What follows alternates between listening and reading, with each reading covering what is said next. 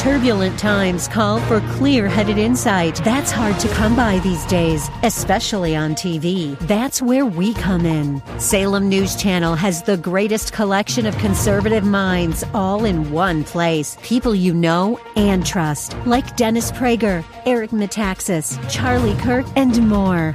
Unfiltered, unapologetic truth.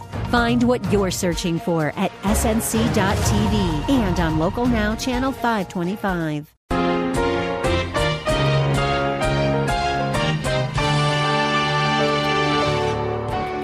The one who says, I've come to know him and does not keep his commandments, he's a liar. The truth is not in him. Not talking about partial obedience here. We're talking about someone says, I know him, but never obeys, doesn't care about the Word of God, doesn't open up their Bible, doesn't know what the Bible says, isn't interested in knowing what the Bible says, couldn't care any less about obeying God. But that person says, I love Jesus. That person's a liar. You don't love Jesus, because if you loved him, you'd keep his commandments. Say, but I don't know his commandments. That's why you open your Bible to find out. One might almost say that this is self-evident, but we tend to forget, so we need the reminder. If children love their parents, they will obey their parents. They might not do so in every instance, but they will genuinely desire to be obedient. We, as Christ followers, have a similar, and not identical, but very similar relationship with the Lord Jesus Christ. That's why it can be said that if we love Him, we will obey Him. Obedience is related to trust. Disobedience and distrust are tremendous insults to the honor of our Father. They tell Him that we don't love Him, or we think He doesn't know what He's doing. Because we are weak and prone to wander, we don't always trust and obey. But if our faith is authentic, we will have a genuine desire to always obey our Lord.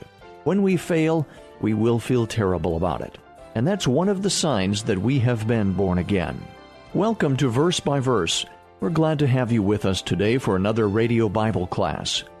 Pastor-teacher Steve Kreloff is leading us on a study of faith from Hebrews chapter 11. Pastor Steve has been serving since 1981 at Lakeside Community Chapel in Clearwater, Florida.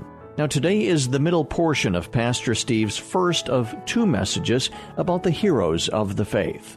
He began this message in our last class with some introduction and then moved on to a comparison of Abel and his brother Cain. Now this morning's class will continue that comparison, and I want to repeat a quote Pastor Steve gave us in the last class to, shall we say, set the stage for our lesson today. It's 1 John 3, verse 11. For this is the message which you have heard from the beginning, that we should love one another, not as Cain, who was of the evil one and slew his brother. And for what reason did he slay him? Because his deeds were evil and his brothers were righteous. Well, let's take our seats and let Pastor Steve begin our class at that point in the lesson. Now, the writer to the Hebrews is saying basically the very same thing. God received Abel's sacrifice because he offered it by faith. In other words, his heart was right with God. It was right with God. Therefore, he did what was right, and therefore he offered an animal sacrifice. Now, I believe that the blood sacrifice was important, but let me explain to you. Here's where the blood sacrifice comes in. God must have revealed to Cain and Abel what kind of sacrifice he wanted. He must have done that. And why do I say that? Because faith is always based upon God's Word. Always based upon God's revelation. You can't have faith if you just do something and it feels good to you. It has to be based on the revelation of God. God had to reveal what He wanted in order for Abel to respond in faith. So Abel's sacrifice was better than Cain's because his offering was a demonstration of his faith, which meant that he was obedient to God and Cain was not. So I don't think the issue was just a blood sacrifice. I think the primary issue here was his heart was right with God. And because his heart was right with God, he offered a blood sacrifice. We know from the rest of the scriptures that it is not the content that God is interested in the sacrifice. It is the attitude of the heart. Because we know that the blood of bulls and of goats cannot take away sin. However, they were to offer a blood sacrifice because it was the attitude of the heart. That's why Genesis 4 says that God had regard to Abel and his sacrifice. Cain was disobedient, and his offering revealed his heart of rebellion. Now, Abel knew what God wanted, and he obeyed him. And that's the way of faith. And that's the principle here. If you have faith, you will obey God. You will do what he says. True faith is obedient. One evidence of true faith is a heart that desires to obey God. You cannot say that you love God and you have faith in him, true saving faith, and yet you don't obey him. That's impossible. True saving faith is characterized by obedience. And in fact, it's this obedience that demonstrates whether we have faith or not. In fact, as we turn back to Hebrews chapter 11, and look at verse 4 again, by faith, Abel offered to God a better sacrifice than Cain, through which he obtained, watch this, the testimony that he was righteous. In other words, Abel's faith made him righteous in God's sight, even though he was a sinner, and therefore he proved he had genuine faith by his obedience in offering a sacrifice God told him to bring. So what we're saying is somewhere along the time of Abel's life, he came to believe in the one true God. He came to genuinely put his trust in the Lord. And because he trusted the Lord, and I don't know all that God revealed to him, I don't know all the details, but because he was a genuine believer, therefore he trusted God and obeyed God on other issues. So he was a true believer. He was a sinner like us, but God credited his account with righteousness, just the same thing that he does to us when we truly put our trust in Jesus Christ alone for our salvation. There is no such thing as faith that doesn't produce godly works of obedience. Jesus said, let's just think about this a moment. Think about different verses in the Bible. Jesus said, if you love me, you'll do what? Keep my commandments. That doesn't mean perfection. If that was the case, then no one could ever have any assurance of salvation. But it does mean a desire. It does mean a consistency. It does mean the direction of our lives. 1 John chapter 2. Notice this. If you want assurance of your salvation and you wonder, am I really saved or not? Is there evidence in your life? 1 John chapter 2, verse 3 and 4 will help you. By this we know that we have come to know him if we keep his commandments. If we obey. The one who says, I've come to know him and does not keep his commandments, he's a liar. The truth is not in him. Not talking about partial obedience here. We're talking about someone says, I know him, but never obeys, doesn't care about the word of God, doesn't open up their Bible, doesn't know what the Bible says, isn't interested in knowing what the Bible says, couldn't care any less about obeying God. But that person says, I love Jesus. That person's a liar. You don't love Jesus, because if you loved him, you'd keep his commandments. Say, but I don't know his commandments. That's why you open your Bible, to find out. How about Ephesians 2, 8, and 9? We often turn to Ephesians 2, 8, 9 to speak about salvation by grace, but salvation by grace leads to the evidence of good works in our lives. Verse 8, for by grace you have been saved through faith, and that not of yourselves, it is the gift of God. And we're so grateful for that. Salvation is not dependent on anything I could do. That would be a work salvation that is not taught in the Bible. It is by Jesus Christ alone. He purchased salvation for us. He died in our place. However, the moment I trust Christ as the only way to heaven, something happens in my life. God puts a new nature in my life, and there's new desires and ambitions, and changes come over us. And that's why verse 9 says, not as a result of works that no one should boast. It's not by my works, but verse 10, for we are his workmanship. We are his poem, literally, created in Christ Jesus for good works, which God prepared beforehand that we should walk in them. Obedience doesn't give us faith, but faith produces obedience. If you really have obedience, God is producing good works through you. If you don't have any good works in you, you have a legitimate right to say, have I really received Christ? Do I really have genuine faith? You don't get to heaven by works, but true faith produces works. We could say this, faith works. Faith works. How about the great message that James was portraying? Even Martin Luther didn't understand this. James chapter 2. Martin Luther thought that James was teaching salvation by works, but that's not his point at all. And Luther really made a serious boo-boo here in his theology. He was so concerned that people would understand salvation is by grace that he totally misinterpreted James chapter 2. Let's look at it. James 2, verse 14. What use is it, my brethren, if a man says he has faith, but he has no works? Can that faith save him? And the key here is, can that kind of faith save him? If someone says to you, I have deep faith, well, where's your works? Can that kind of faith save him? No, because that's not genuine, God-produced faith. Verse 17. James chapter 2, verse 17.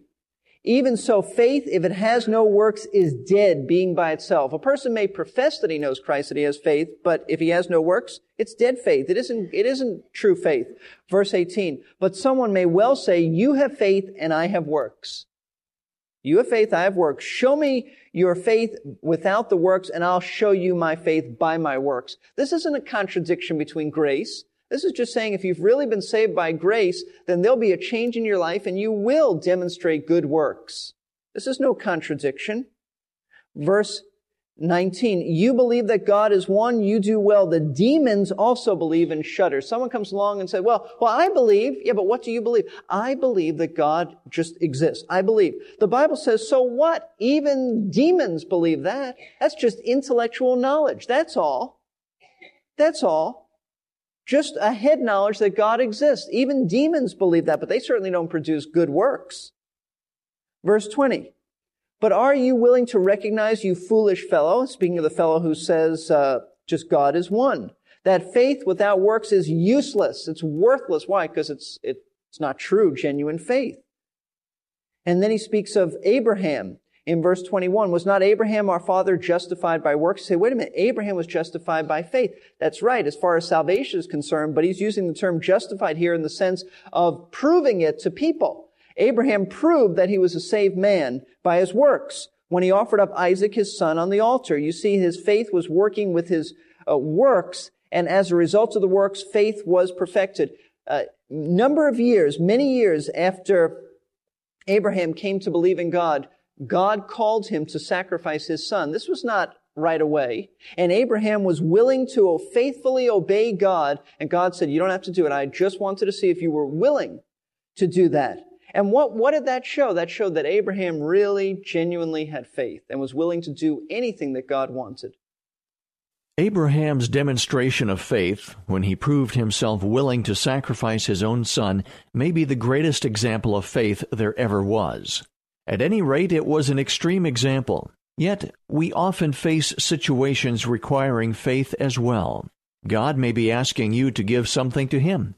Maybe He's asking you to teach a class, to go on a missions trip, or to increase your giving, or maybe any number of things. You know in your heart that He wants you to do it, but you hesitate because of the danger or the cost. Perhaps the Lord will use Abraham's amazing example of faith to help us to trust and obey God in all things. We're going to take a short break here to introduce ourselves to those who have just tuned in. You're listening to Verse by Verse, a radio Bible class led by pastor-teacher Steve Kreloff. Pastor Steve has been ministering since 1981 at Lakeside Community Chapel in Clearwater, Florida. Verse by Verse Ministries is an expansion of this teaching ministry. We're spending a few days looking at faith as described in the 11th chapter of Hebrews.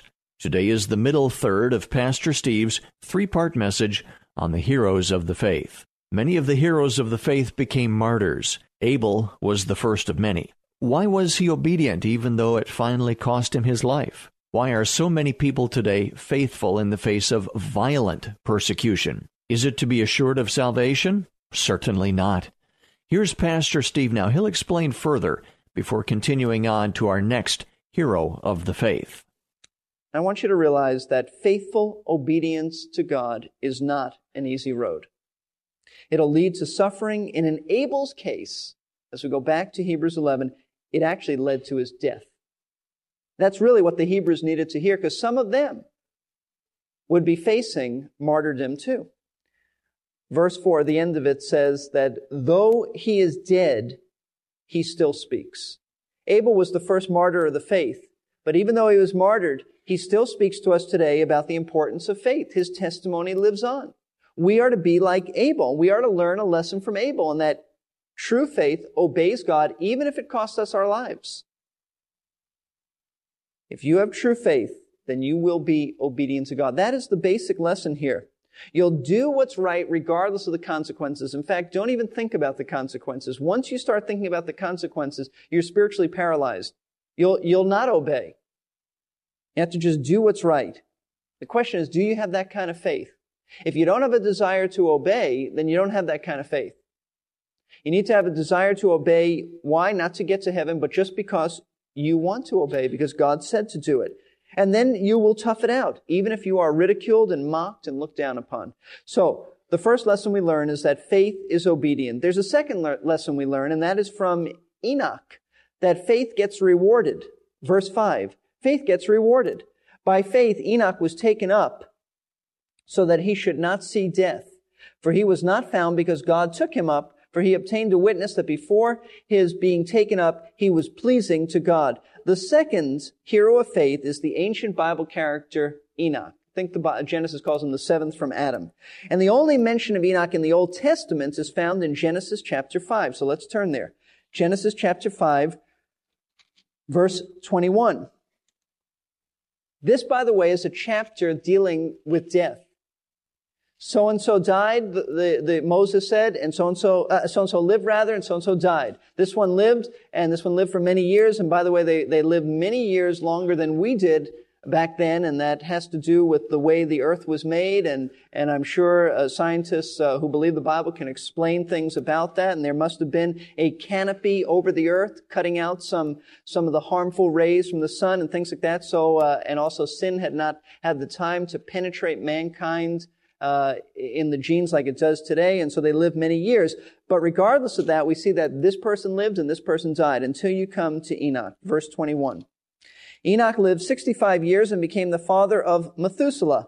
Then Enoch walked with God 300 years after he became the father of Methuselah, and he had other sons and daughters. So all the days of Enoch were 365 years, and Enoch walked with God, and he was not, for God took him home. This is a fascinating statement. In a chapter that emphasizes death, Enoch had the unique experience of not dying. The only other man in the Bible we know who did not die was Elijah.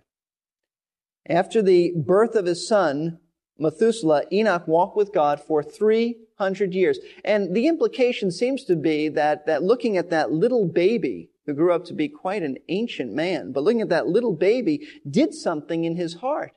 And maybe he realized his responsibility to get right with God, and that seems to be the case. But finally, God took him. He did not die, which means that God removed him from this life, and he transferred him supernaturally into his presence.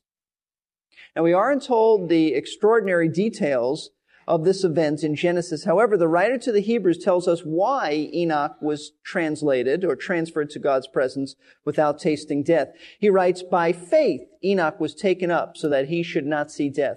In other words, it was Enoch's faith that pleased God, and therefore God rewarded him by taking him to heaven and bypassing death. That's very, very interesting. I don't know if you see the contrast here, but it tells us something important about faith. Contrast between Abel and Enoch.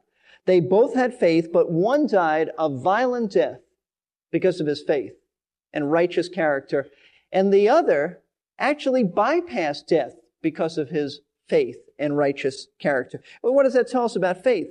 God has a unique plan for every one of us. You can't put faith in a little box and say, if you have faith, you'll avoid problems.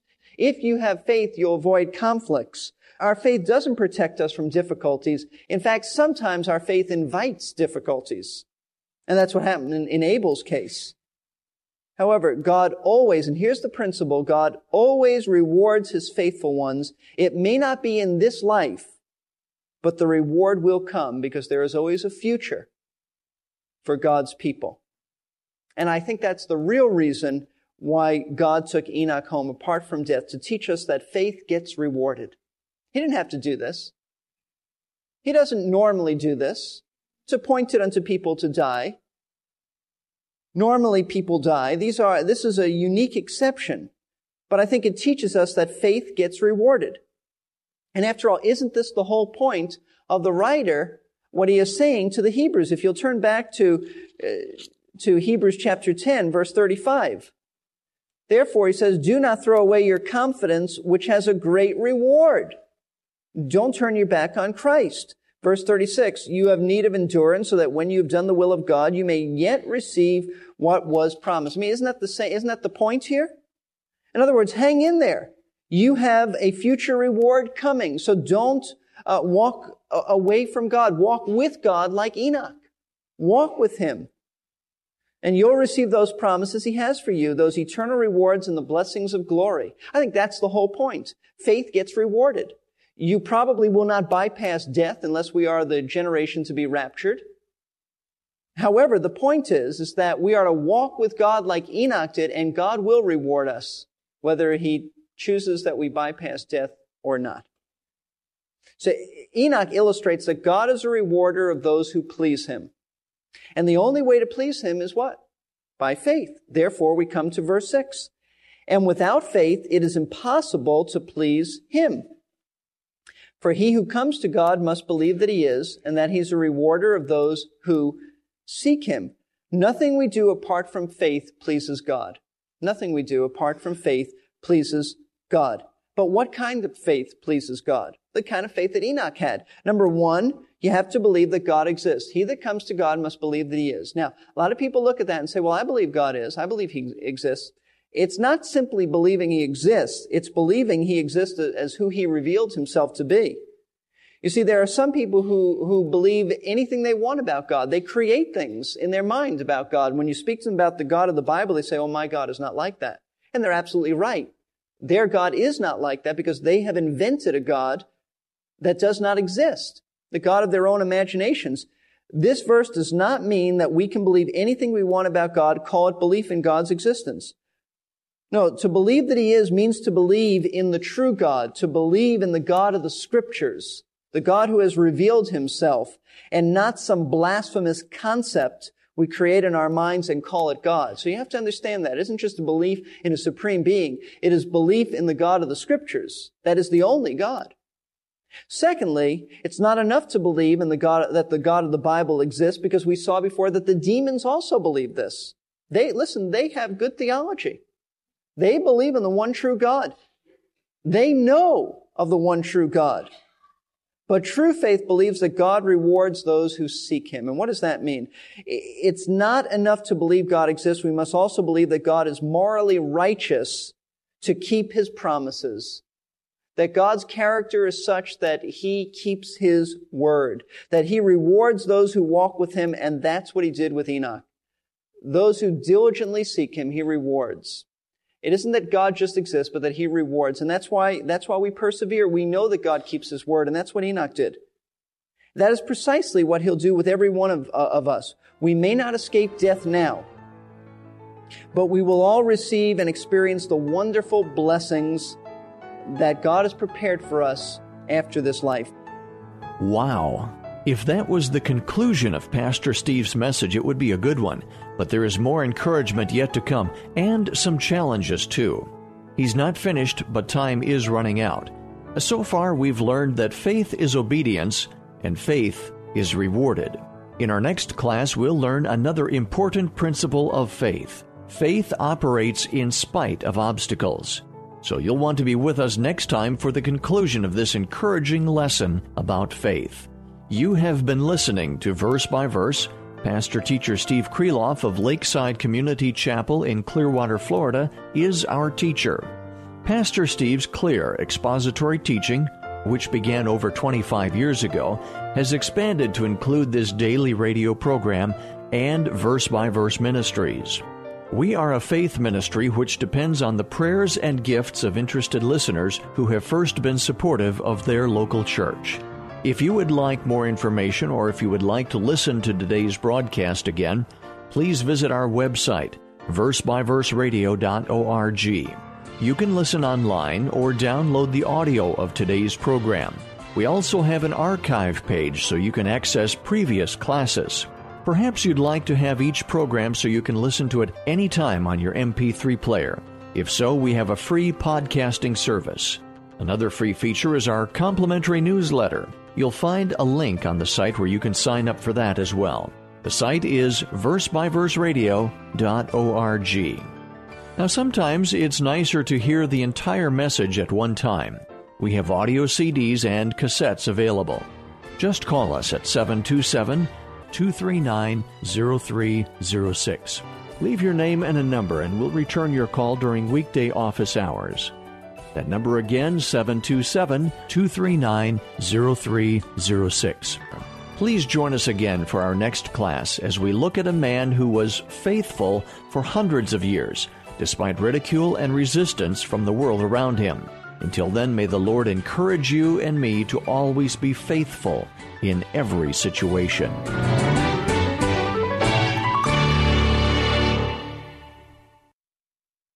We're here to give you strength between